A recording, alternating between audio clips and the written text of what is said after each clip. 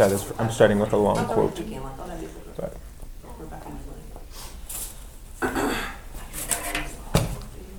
Love it. I don't know what that is. Did you start it already? Yeah, it started. All right. Good morning, everyone. Good morning. Glad to have such a large, full room with us today. Just kidding. It's not that full, but very glad that you're here. Let's pray, and we'll jump right into it.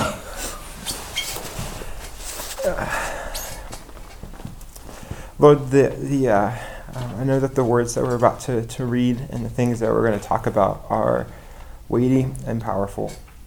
So I pray that as we talk about them, we would remember their weight, and that in our hearts, as we believe and seek to live them out, that they would not just be empty words, but that they would be our very life, our very hope, and the energy that really sustains and drives our faith in you.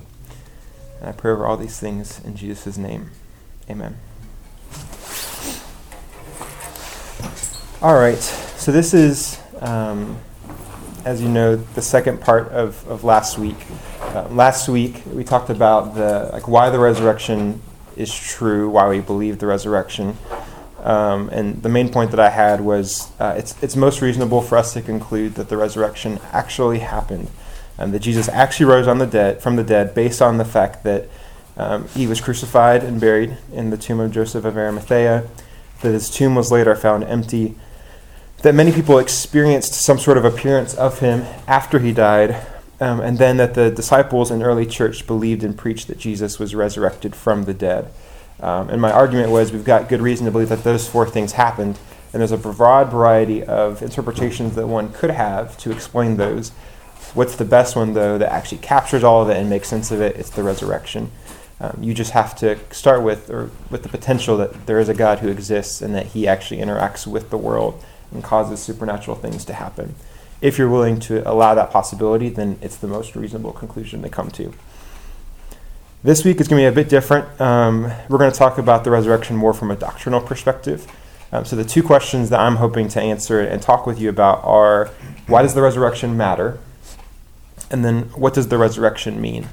So distinguishing, why is it important, just on its own, and then what are the implications of the resurrection. Obviously, that kind of feeds itself. It's important because of the implications, and the implications are there because it matters. But we'll start with kind of an overarching why it matters first. Before we jump into that, though, I did want to kind of transition the discussion a little bit with a pretty long quote. So I'm going to need you to bear with me. But this is from William Lane Craig, so one of the ones that I was really leaning on last week's discussion. And I wanted to start with this because I think it wraps up last week's conversation well by helping us understand what role the evidence for the resurrection ought to play in our own faith and also in our witness. It puts it in its correct place. And then this also gets our thoughts going about why the resurrection matters. So it's a good connection between the two. So the quote starts with, in considering the historical evidence for the resurrection of Jesus, it is important to avoid giving the impression that the Christian faith is based on the evidence for Jesus' resurrection.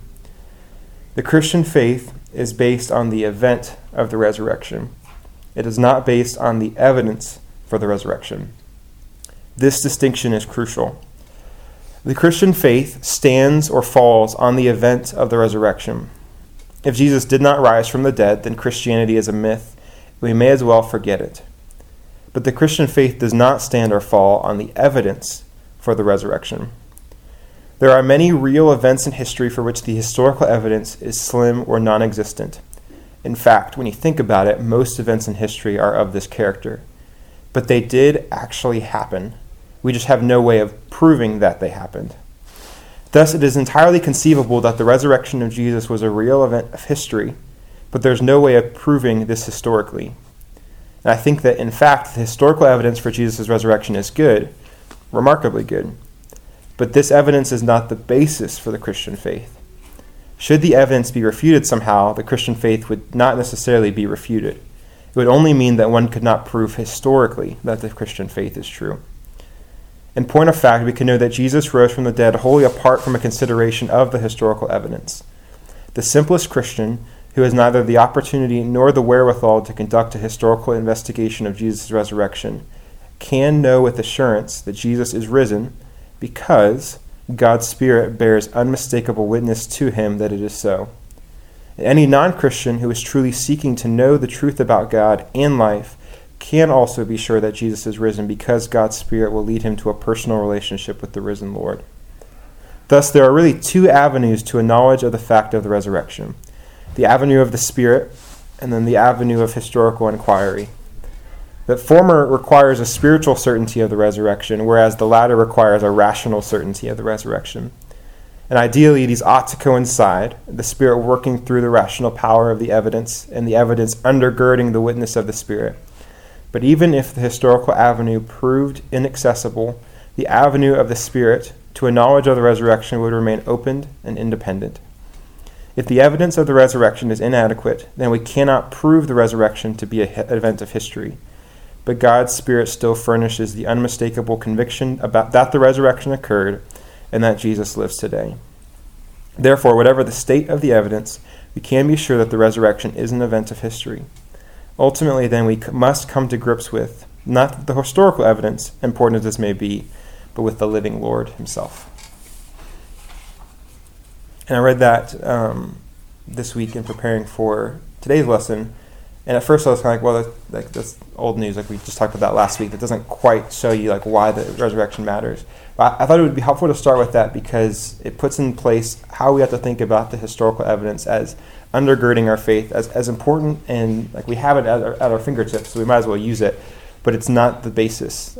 So then as we're talking with unbelievers, if they really care about the historical evidence, we're welcome to lead with that and talk with them about it. But we don't want to give the impression that just because the historical evidence is there, that they should believe it. Like there are other factors as well. And we could lay out that the I think pretty airtight case for the historical resurrection, and they still may not believe it if the Spirit doesn't work. So that puts us in a place of needing to depend upon the Spirit in our evangelism and in our witness of the resurrection. And I also shared that because actually a couple weeks ago I was talking with Landon Thompson about preparing to teach about why the resurrection happened. And he brought up the question, well, what if someone came and said they found the bones of Jesus and like they could prove that it was the bones of Jesus somehow? Like would that mean that the resurrection didn't happen and we should just like drop it all? And I thought that was a pretty thought-provoking question. And I think that it would require a little bit more thought. But just based off of what this article is saying, I think we need to be a little bit cautious of just saying, well, we need to throw it all out because someone came forth with historical evidence that the resurrection didn't happen. Because we don't just believe because of the evidence of the historical evidence. We believe because the Spirit has caused us to believe that the Scriptures are the Word of God. I don't think that's going to happen. I mean, that's kind of like asking the question, well, if you found a reindeer and a sled on top of your roof, does that mean you should believe that Santa Claus is real? I mean, kind of, but I guess probably never going to happen. We don't really think that there's going to be evidence that Jesus didn't rise from the dead. But we don't summarize. I don't want us to walk in a state of fear that our faith hangs by a thread, and that all it would take to knock the tower down is for someone to come up with the bones of Jesus. It would be a lot more complicated than that. And I think there's a reason why in our preaching and most of our teaching, we talk about what the Bible says. We don't lead forth with a ton of historical evidence. It's not those are undergirding facts. Those are not the core of what we believe. Did that make sense? Were there any questions on that or any pushback on that either? I mean, the only thing I would say is if somehow, I mean, there was some 100% proof technology that said these were the bones of Jesus, then I think that does blow up Christianity. Except I know they wouldn't. If somebody said that, I'm like, no, it's not. I would know that something's off, Yeah. Right, so there's kind of that balance, I think, because we can't do that with any historical evidence. Like, we can't get, like, these are the bones of Genghis Khan. Like, how do we know? Like, somebody had to have had his genetic data, and how do you get that? You can't know with certainty. But I think it is good for us to at least have the spiritual and intellectual honesty that, like, if this is all a hoax and somebody can prove it to us, then, like, this is meaningless. That's what Paul says in Scripture. So we don't need to, like, hold fast to this if it's all false. But we also don't need to freak out every time somebody comes forth with some new evidence that supposedly proves that the resurrection didn't happen. Is that clear? Does it make sense? Yep, Yeah, absolutely. Okay. sweet. All right, this is going to be we'll move on now to why does the resurrection matter. I'd like this to be a little bit more discussion-based, so we're going to be reading quite a few texts. And I'd like to start with just asking you what you're seeing in the text. What do you see that it talks about in the resurrection? I've got what I see all listed out in bullet points, so I'll make sure we touch on all of it. But I'd like to hear what you're seeing first. I started with saying the question I want to answer at the beginning is like, why does the resurrection matter? And then we'll switch over to what the resurrection means. So to answer the question of why the resurrection matters, we're going to start with 1 Corinthians 15. So if you got a Bible with you, you can go ahead and turn there. And I'm going to read verses 3 through 5. Actually, I apologize. I'm going to read verses 1 through 5. This is Paul speaking to the Corinthian church, and he says, "Now I would remind you, brothers, of the gospel I preached to you, which you received, in which you stand, and by which you are being saved, if you hold fast to the word I preached to you, unless you believed in vain. For I delivered to you as of first importance what I also received, that Christ died for our sins in accordance with the Scriptures, that he was buried, and that he was raised on the third day in accordance with the Scriptures, and that he appeared to Cephas, then to the 12. So the answer that I see in this text of why the resurrection matters, I think, is pretty simple. It's that the resurrection is a part of the gospel, is a part of the core belief of Christianity. And I get that because Paul says, he's saying, I want to remind you of the gospel that I preached to you. And then in verse 3 he says, for I delivered to you as of first importance. So I think it's reasonable to take, because of how he structures that what follows in verse 3 is a rephrasing. It's the reminder of the gospel that he preached. And the resurrection of Christ is included in that. So as Christians, that is one of the core pieces of the doctrine that we believe, that we preach, and that we disciple others in. So that's in itself why it matters. It's in that doctrine. And I think it's helpful for us to see that too, because it's not like it's some side, secondary doctrine that we want to make a big deal about, or that was added later and then raised to a level of prominence that it shouldn't have been. From the get-go, this was the core part of Christian doctrine and what we believe. It doesn't tell us why it matters in the sense of like what's important about it or how it affects our lives, but it at least tells us that it's a core part of what we believe. And because it's in that equation of the gospel, if you don't have a resurrection, you don't have a gospel. In the same way, like if Christ didn't die, we don't have a gospel. If Christ never came, we don't have a gospel. So it's part of that equation, and we need to have it. Without it, then we have no faith. We have no gospel. What does the resurrection mean? So we're going to be jumping around to quite a few different passages. We will be coming back to 1 Corinthians 15, but I actually would like to start with Romans 1 through 6. And actually, Nathaniel, would you be willing to read that for us? What was the verses? Romans 1 through 6. Paul, a servant of Christ Jesus, called to be an apostle, set apart for the gospel of God, which he promised beforehand through his prophets in the Holy Scriptures, concerning his Son, who is descended from David according to the flesh, and was declared to be the Son of God in power, according to the Spirit of holiness, by his resurrection from the dead, Jesus Christ our Lord, through whom we have received grace and apostleship to bring about the obedience of faith for the sake of his name, among all the nations, including you who are called to belong to Jesus Christ. Thanks, Nathaniel.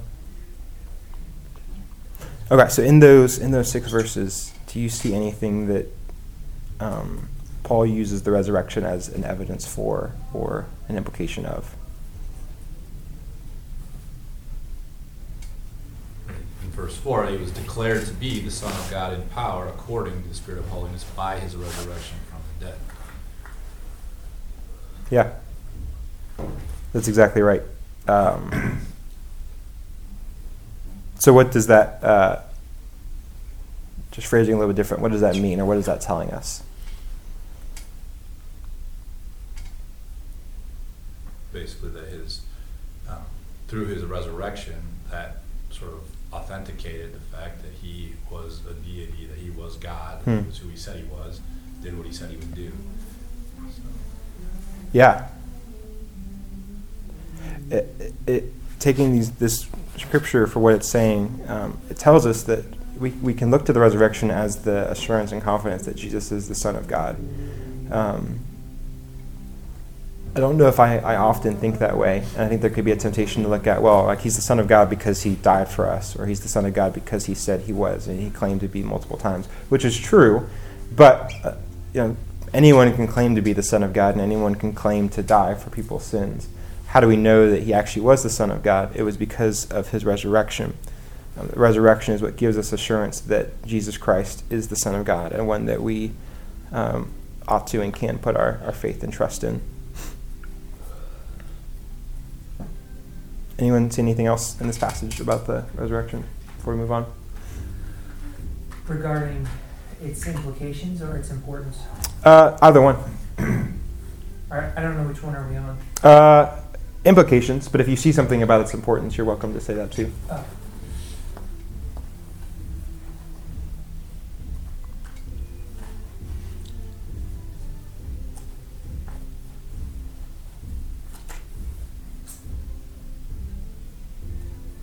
Okay, we'll move on. That was the main one I saw in this passage was the resurrection is evidence for Jesus as the Son of God. We're going to flip back a little bit to Acts 17. We're going to be looking at verses 29 through 31.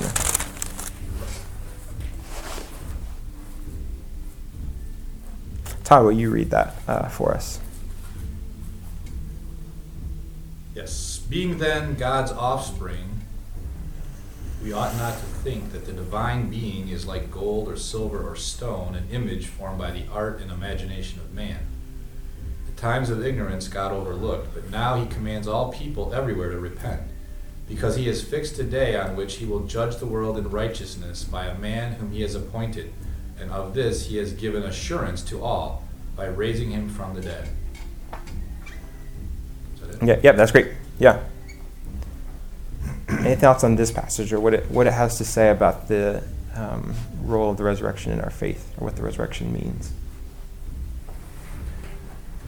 The resurrection is the assurance that a day is coming when God is going to judge the world.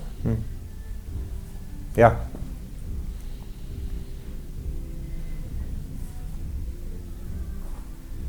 Jesus is going to come back to judge the world, and he can't come back to judge the world. He's dead. Mm-hmm. Yeah. So, yeah. It's he is the judge because he was risen from the dead.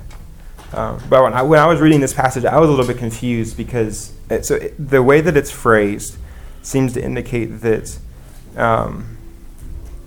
the resurrection from the dead is the assurance that, like, not only is Jesus the judge, but there is going to be a judgment, and that God has overlooked these times of ignorance. I was a little bit confused by that, and like what that actually meant, and how is it the assurance? Like, how would you look at the resurrection and say, well, I'm going to be judged someday because Jesus rose from the dead? I wasn't quite sure how you could get to that. So I had to lean on some other resources to try to understand what Paul is saying here. And I think what I've come to understand it a bit better is there's this time of ignorance that God has overlooked, not meaning that he hasn't judged people for their sins, but he hasn't really done anything in particular globally to address this ignorance that they have of him and that their unbelief. But he sent Jesus, and Jesus has died and risen again. And if you look at the cross is a sign of our salvation. It is a sign that God has rescued us from our sin, but it's also a sign that he cares about sin and that he will judge it, and that he doesn't just overlook it in the sense that he ignores it and doesn't care about it, but he punishes it. And it's either you will receive the punishment on your own, or you will receive it in Christ. And so the resurrection and then him raising Jesus from the dead is our assurance that Christ is the Son of God and that was a sacrifice acceptable to God. But it also then gives us the reason to believe that he's coming back to judge, and he will judge the world in righteousness. And it also means that this death and resurrection needs to be preached to everyone. If God is overlooking the time of ignorance, and we're now in a time where everyone knows and will know that they will be judged, this needs to be preached. They need to know that Christ has died for their sins and that he has risen, and that there will come a day where he will come in power to judge. And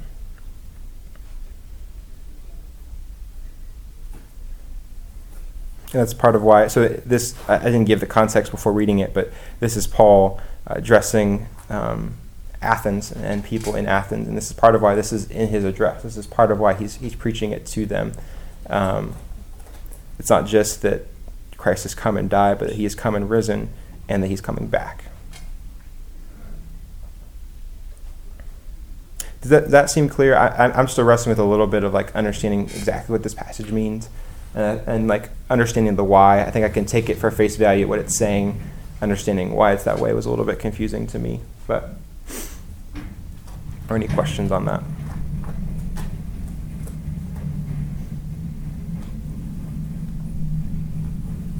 If not, we can move on.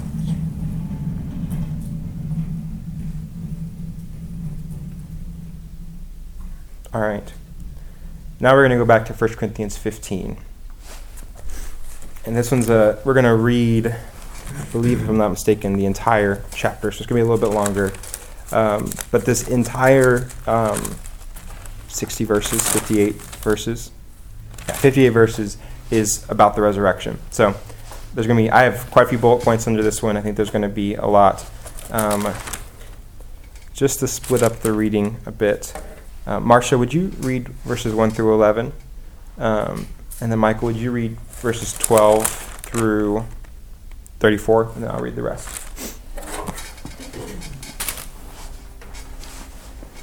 And I would remind you, brothers, of the gospel I preached to you, which you received, in which you stand, and by which you are being saved. If you hold fast to the word I preached to you, unless you believe in vain. For I delivered to you as of first importance what I also received, that Christ died for our sins in accordance with the Scriptures, that he was buried, that he was raised on the third day in accordance with the Scriptures, and that he appeared to Cephas, then to the 12.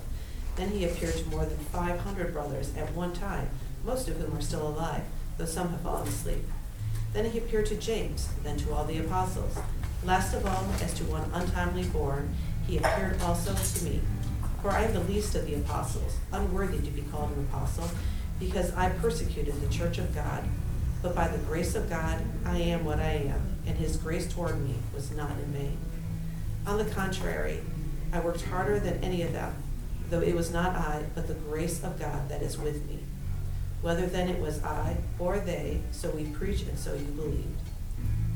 Now if Christ is proclaimed as raised from the dead, how can some of you say that there is no resurrection of the dead? But if there is no resurrection of the dead, then not even Christ has been raised. And if Christ has not been raised, then our preaching is in vain, and your faith is in vain. We're even found to be misrepresenting God, because we testified about God that he raised Christ, whom he did not raise, if it's true that the dead are not raised. For if the dead are not raised, not even Christ has been raised. And if Christ has not been raised, your faith is futile, and you're still in your sins. And then those who have fallen asleep in Christ have perished. If in this life only we have hoped in Christ, we are of all people most to be pitied. But in fact, Christ has been raised from the dead, the first fruits of those who have fallen asleep. For as by a man came death, by a man has come also the resurrection of the dead. For as in Adam all die, so also in Christ shall all be made alive. But each in his own order. Christ, the first fruits, then, at his coming, those who belong to Christ. Then comes the end, when he delivers the kingdom to God the Father after destroying every rule and every authority and power. For he must reign until he has put all his enemies under his feet. The last enemy to be destroyed is death. For God has put all things in subjection under his feet. But when it says all things are put in subjection, it's plain that he is accepted who put all things in subjection under him. When all things are subjected to him, then the Son himself will also be subjected to him who put all things in subjection under him, that God may be all in all. Otherwise, what do people mean by being baptized on behalf of the dead? If the dead are not raised at all, why are people baptized on their behalf? Why am I in danger every hour? I protest, brothers, by my pride in you which I have in Christ Jesus our Lord, I die every day. What do I gain if, humanly speaking, I fought with beasts at Ephesus? If the dead are not raised, let us eat and drink, for tomorrow we die. Do not be deceived. Bad company ruins good morals. Wake up from your drunken stupor, as is right, and do not go on sinning, for some have no knowledge of God. I say this to your shame. But someone will ask, how are the dead raised? With what kind of body do they come? You foolish person! What you sow does not come to life unless it dies. And what you sow is not the body that is to be, but a bare kernel, perhaps of wheat or some other grain. But God gives it a body as he has chosen, and to each kind of seed its own body. For not all flesh is the same, but there is one kind for humans, another for animals, another for birds, and another for fish. There are heavenly bodies and earthly bodies, but the glory of the heavenly is of one kind, and the glory of the earthly is of another. There is one glory of the sun, and another glory of the moon, and another glory of the stars, for star differs from star in glory. So it is with the resurrection of the dead. What is sown is perishable, and what is raised is imperishable. It is sown in dishonor, and it is raised in glory. It is sown in weakness, it is raised in power. It is sown a natural body, and it is raised a spiritual body. If there is a natural body, there is also a spiritual body. Thus it is written, the first man, Adam, became a living thing. The last man, Adam, became a life-giving spirit. But it is not the spiritual that is first, but the natural, and then the spiritual. The first man from the earth, a man of dust, and the second man is from heaven. As was the man of dust, so also are those who are of the dust. And as is the man of heaven, so also are those who are of heaven. Just as we have borne the image of the man of dust, we shall also bear the image of the man of heaven. I tell you this, brothers, flesh and blood cannot inherit the kingdom of God, nor does the perishable inherit the imperishable. Behold, I tell you a mystery. We shall not all sleep, but shall all be changed, in a moment, in the twinkling of an eye, at the last trumpet. For the trumpet will sound, and the dead shall be raised imperishable, and we shall be changed. For this perishable body must put on the imperishable, and this mortal body must put on immortality. When the perishable puts on the imperishable, and the mortal puts on immortality, then shall come to pass the saying that is written, Death is swallowed up in victory. O death, where is your victory? O death, where is your sting? The sting of death is sin, and the power of sin is the law. But thanks be to God who gives the victory through our Lord Jesus Christ. Therefore, my beloved brothers, be steadfast, immovable, always abounding in the works of the Lord, knowing that in the Lord your labor is not in vain.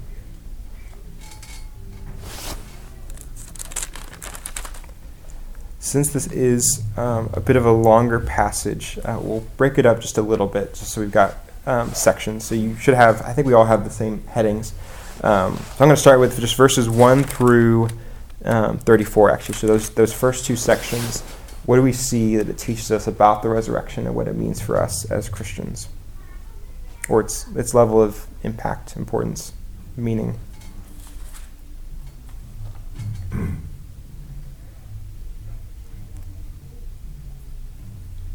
He says in verse 3 that he delivered it as of first importance. So, number one thing to keep in mind. Mm-hmm. He died, according to the scriptures, was raised, and appeared to everyone. Yep. So it's included in the list of things that are of first importance for us as Christians.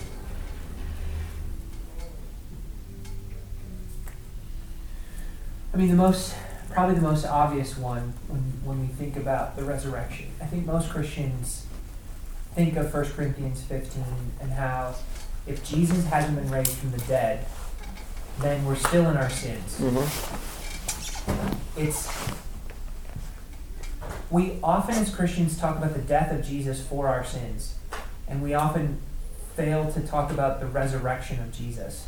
But it's in his resurrection that we see that he has been proven to be the Son of God, that it's been proven that he conquered sin and death. Like, the proof that he conquered sin and death is that he's alive. If he died on the cross claiming to die for our sins, but then never rose, there is no assurance, no proof that he actually did what he said he did, which is to die and to conquer sin and death. So his resurrection is like, it's a proof that God has accepted his atoning sacrifice for sin. So without that, we're toast. Yeah. Like, we're still in our sins. Everybody who's died is still dead. There's no hope.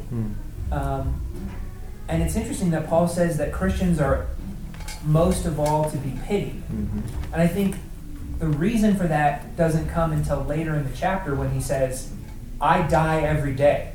He's like, what am I doing? Like, why am I doing this? If Jesus isn't raised from the dead, why go through all the affliction, all the suffering in serving Jesus, in proclaiming the gospel? If this is all a myth, a joke, like, you should pity us, right? Yeah. So the greatest importance and implication is without the resurrection, there is no salvation. In fact, the gospel is incomplete, like you mentioned already. If we only talk about the cross and we leave off the resurrection, we have a truncated gospel. Yeah. I mean, I just think, I'm not sure if it all came out of this section, but I mean, Jesus said that was part of his message, was that was going to happen. So it sort of invalidates everything if he doesn't follow through with what he said. I mean, because like you said, anyone could, I can say I'm going to die for everyone's sins, but once I'm dead, right? What's the what's the validation? Yeah, absolutely. That's 100% true. Are you going to talk about Romans 4? I don't think I was. So go ahead. So Romans 4 has a very interesting verse about the resurrection. It talks about how Abraham believed God and it was counted to him as righteousness. And then at the very end of the chapter, in the last couple verses, it says, but the words that it was counted to him were not written for his sake alone, but for ours also. It will be counted, that is, the righteousness will be counted to us who believe in him who raised from the dead Jesus our Lord. Now listen to verse 25. Who was delivered up, that's the cross, who was delivered up for our trespasses, our sins, and raised for our justification. It's a really interesting verse. It's not normally how we talk. Like, we don't talk about how Jesus was raised for our justification, but it gets back to the fact that it's in his resurrection that our sins have been forgiven, God has accepted his atoning sacrifice, and this exchange has happened where his righteousness is now credited to our account. The resurrection is proof of that. He was raised for that purpose, so that in him we might be justified, which is it's an incredible thought as it relates to the resurrection. Anyway, sorry, carry on. No, that was something I wasn't going to Romans 4, but that was something I was wanting to touch on a little bit, because I think there is I can at least confess in my own heart, in the way that I think about it, a improper imbalance given to, Jesus died for my sins, but it's like he also was resurrected for our sins. And we want to talk about that and think about that properly, because we obviously want to be right in our doctrine and we want to make sure we're being faithful to Scripture. But I think I wonder if there are ways in which we deprive ourselves of some measure of comfort and assurance by just focusing on he died, he died, he died. But it's not just that he died; it's that he died and he rose. And our confidence doesn't come just from the fact that he died for me and it's covered, but also like he's alive. And the reason why I can be confident that his death was sufficient it's not because he died alone, but because that he is now living and alive. It's the proof of his victory. Mm-hmm. Like that's the Romans 1 bit. Yeah. It's the proof of his victory. It's the proof that he is the Son of God. Yeah. It's the proof that what he did worked. So yeah, we do rob ourselves of some assurance because we can talk about how Jesus died for our sins, right? Yep. But it's the resurrection that proves he was victorious. Mm-hmm. And that we can have that victory through him. That's our text today. Which you're at is hopefully that will be clear today. Oh my goodness. I feel confident it will be.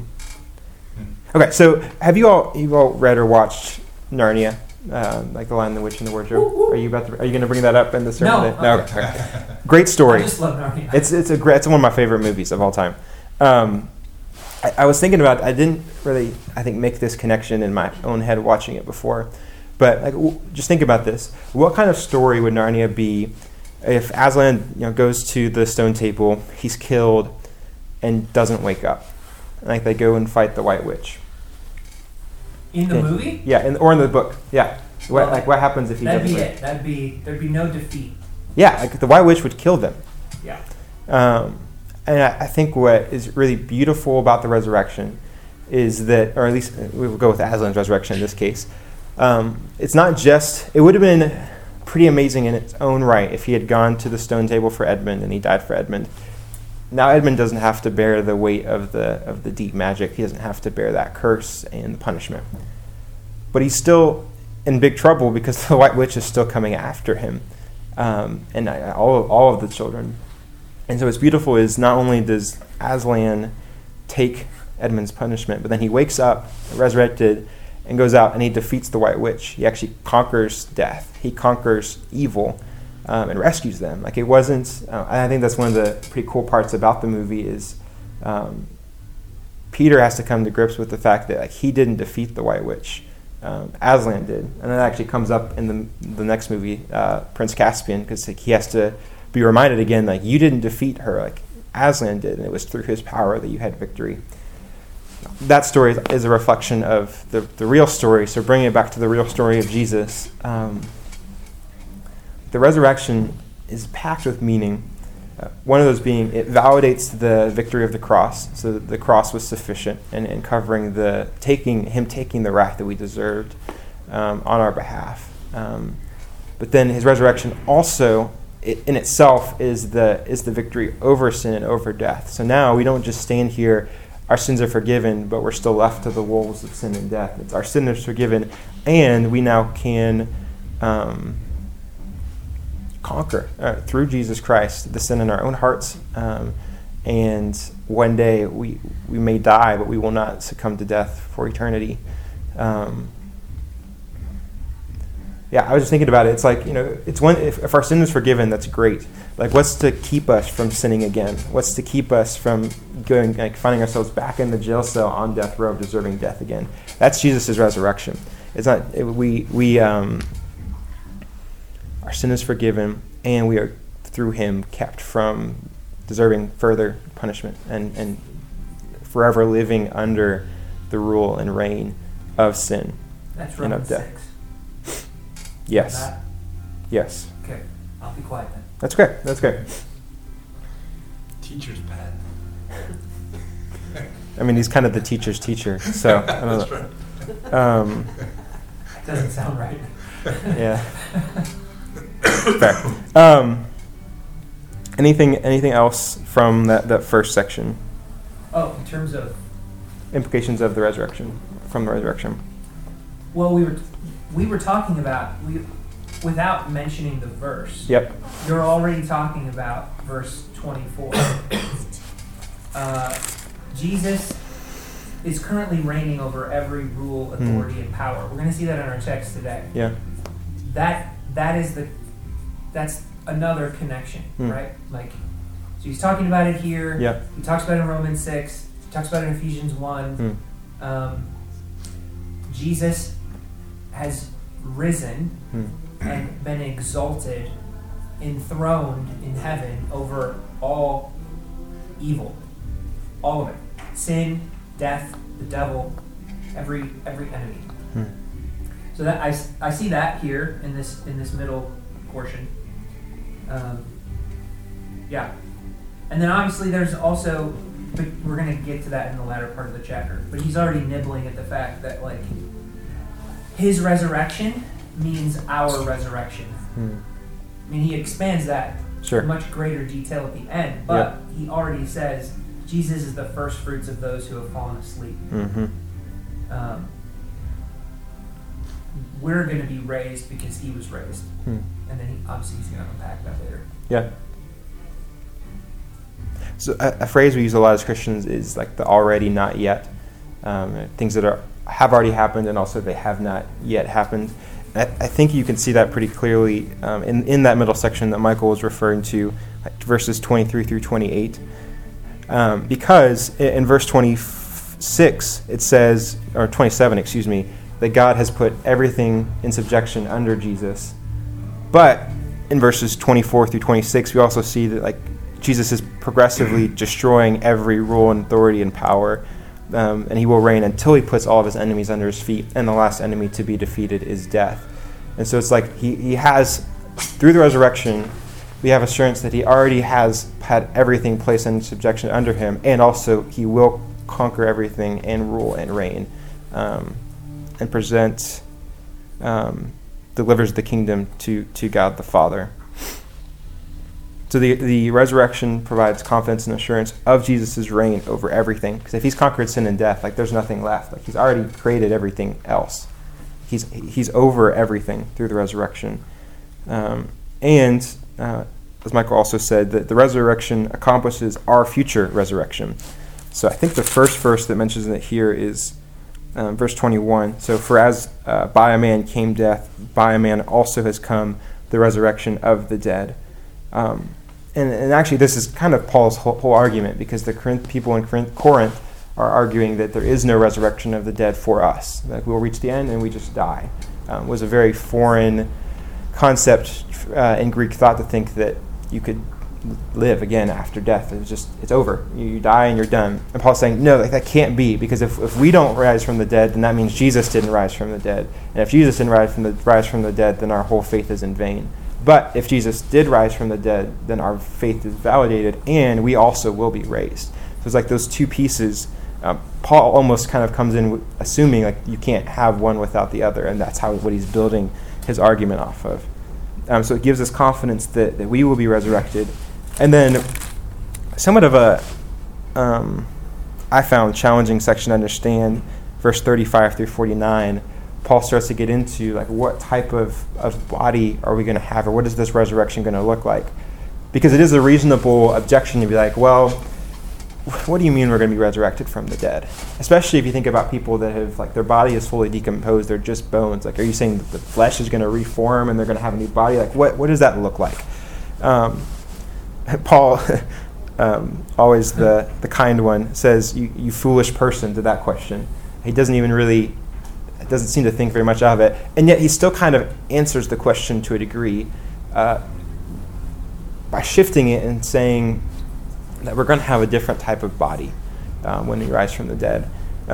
My understanding is when he's saying, the natural body and the spiritual body, he's not saying physical and spiritual. So he's not saying we're not going to have a physical body or making a dichotomy there, because we believe Jesus was risen physically. He wasn't just risen spiritually. So I don't think it's he's not talking about the physical matter of the body, but like the nature and type of it, or even the quality of it, what it was made for. And you can kind of see that because he's saying, hang on, I lost the verse. Oh, I think it's verse 48. It's like, as was the man of dust, so also are those of the dust, and as is the man of heaven. So nope, that's not what I was. Okay, I lost the verse. I apologize. But you can kind of see he's connecting the natural body with it's made for earth. It's made for this world. And the spiritual body, it's made for heaven. It's made for another world. So, the implications I take from that section, verses 35 through 49, is that Jesus' resurrection purchases for us a new spiritual body, which is better than the body that we currently have. As much as the body that we have is good, and at creation God said it was good, we do know that our bodies decay, they grow old, they're imperfect because of the fall. We're going to be given a new body that's fit for the new world, which is yet another implication of the resurrection, because if you look at verse 50, Paul says, I tell you this, brothers, flesh and blood cannot inherit the kingdom of God, nor does the perishable inherit the imperishable. So if we follow Paul's logic, that means that Christ's resurrection allows us to have a spiritual body, which means we are now capable of inheriting the kingdom of heaven and entering into the kingdom of heaven. If our current perishable bodies cannot, I don't know if he's necessarily saying cannot exist in heaven or cannot be there, but it's not fit for heaven. We've been given a new body so that we can inherit the kingdom of heaven. He really is our key to the kingdom. It's how we get there. It's through his resurrection. Otherwise, we can't. We cannot inherit it. Obviously, I don't understand how the physics of that work, and I don't think Paul is trying to explain the physics or the physicality of how that works. It's just he's explaining it. He's telling us that it is the way it is, which I think is part of why he says that's a foolish question. We're talking about spiritual, supernatural things. We're not going to be able to explain it in purely natural terms. Not that that's entirely a bad endeavor, but it's not going to be a particularly fruitful one. I need to get running in a second, but Sure. I just wanted to say, I just feel like, Paul is, to me, Paul is the anchor for me of why I just feel so confident in my faith.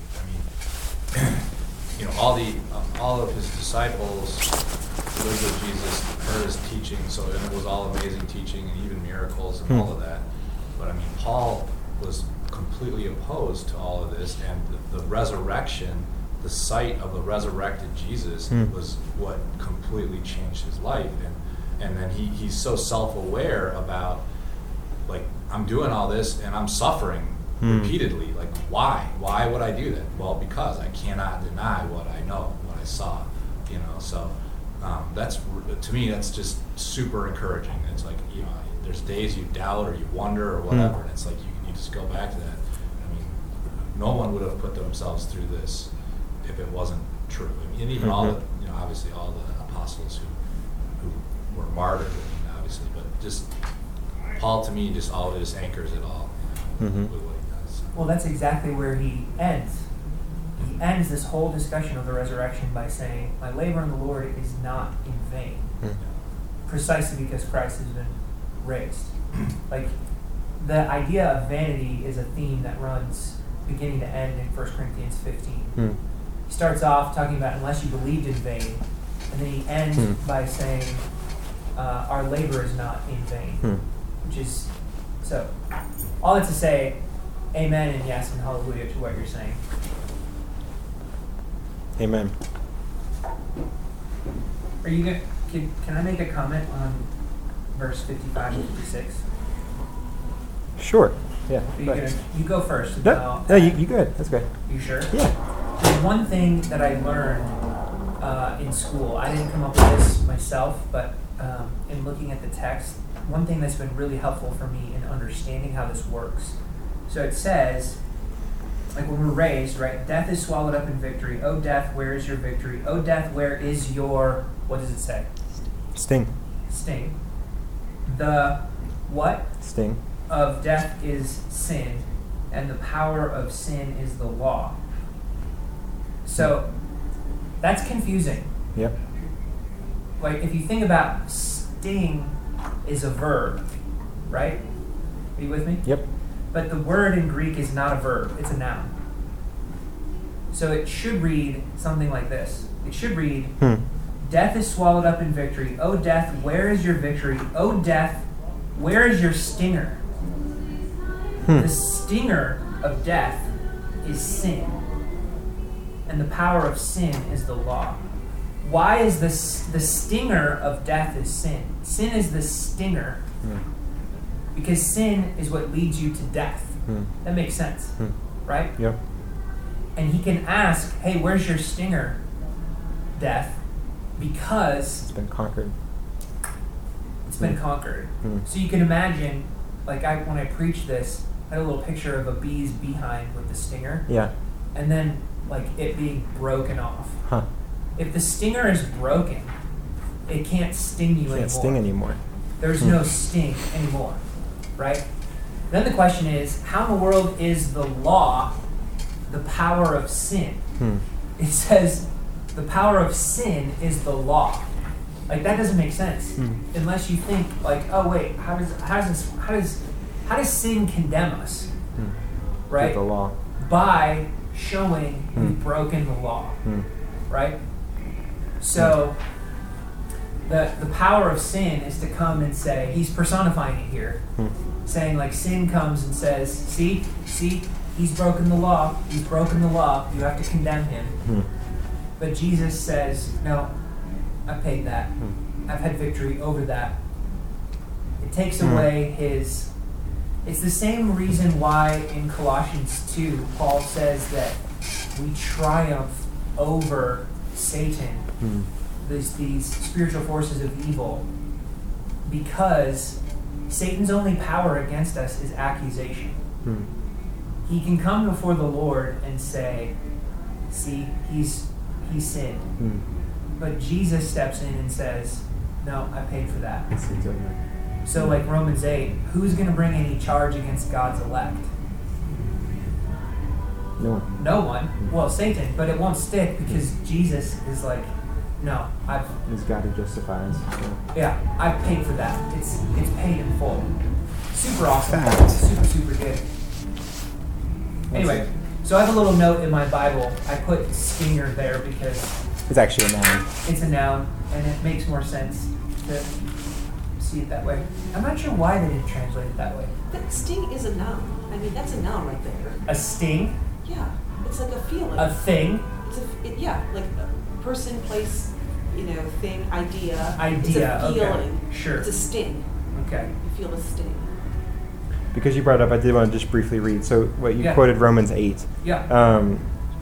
You said, Paul says, who can bring any charge against God's elect? It is God who justifies. Who's to condemn? Christ Jesus is the one who died. More than that, who was raised, who is seated at the right hand of God, who indeed is interceding for us. So you also see there the interplay of it's he died, and more than that, he was raised. You have to have both. They need to be connected. And both of those combined are what give us the victory over sin. And I guess in this sense, in a way, it's also victory over the law. Like we are no longer chained to the demands of the law. And because of that, then sin has no power over us, which is something that Paul talks about extensively in Romans in particular. We've got just a few minutes left.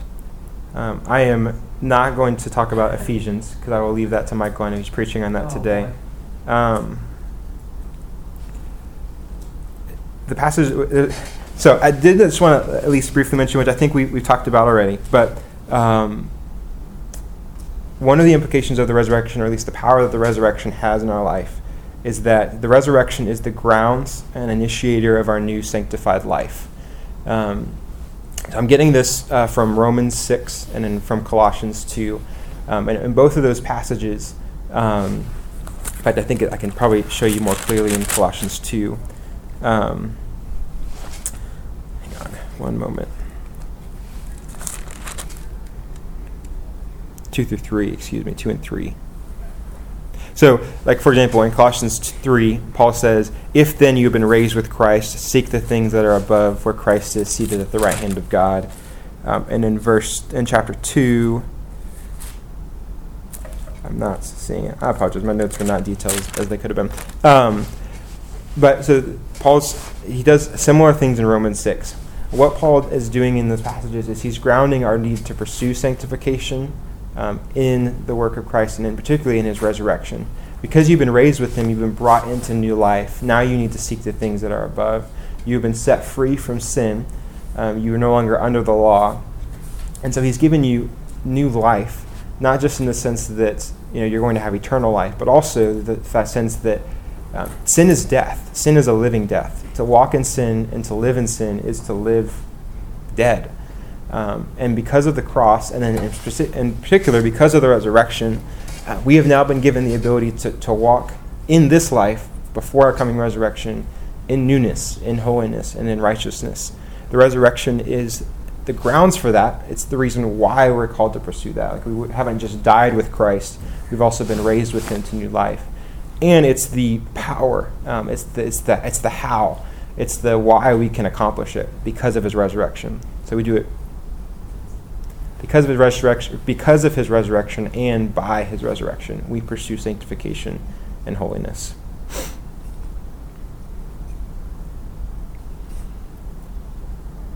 So those were some of the implications that I saw in Scripture. I know there are more of the resurrection. It's huge. It's powerful.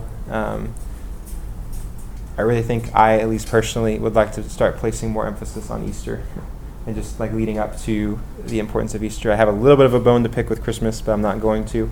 But I just know it's easy to forget that the whole reason why the Christian faith matters and why we're here at the end of the day is because of the resurrection. Everything else is important. Everything else matters.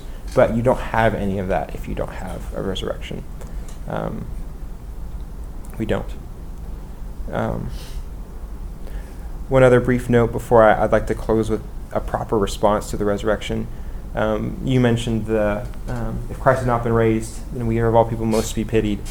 I just want to share, when I think about that verse, it's definitely, I find that pretty convicting, because I look at my life and I wonder, could that be said of me? Because what Paul's saying is, if Christ has not been raised, I have lived in such a way that the only way to make sense of my life, and the only way that my life matters, is if Christ has been raised. I don't know if I live that way. I'm sure there are ways in which I don't. And I also am pretty sure that Paul didn't live that way all the time, and he's not saying he's perfect. But I personally want to strive to live in such a way that I look pretty dumb if Christ isn't raised, and also that I wasted my life. Because the converse is, if he is raised from the dead, then I had spent my life on everything that matters, on the things that mattered most. So hopefully for me, I find that both a conviction and an encouragement to strive for greater dependence upon the resurrection in all that I do. To close, this has already been mentioned, but I think it's worth mentioning again, and highlighting how Paul closes 1 Corinthians 15. He's given this whole argument for why the resurrection matters and why the resurrection exists. And how does he close it? He closes it in verse 58, saying, "Therefore, my beloved brothers, be steadfast, immovable, always abounding in the work of the Lord, knowing that in the Lord your labor is not in vain." So while there's a lot of implications of the resurrection stabilizes and secures our faith. And there's a lot of internal things that I think the resurrection does for us, like providing joy and comfort and peace. There is also a sense in which our response to the resurrection then is to remain steadfast, remain immovable in our faith, and on also what the Lord has called us to do, abounding in the good works of the Lord, because it's not in vain. Because we know that our works are supported by, enabled by the resurrection, and because at the end of the day, when Christ returns, because of the resurrection and because he is returning, those works will matter. Those works will be vindicated.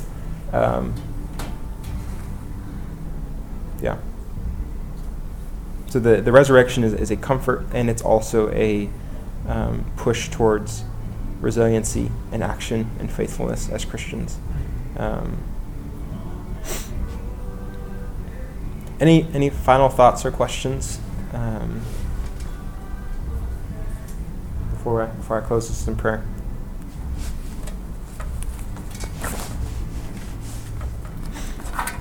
All right, let's pray.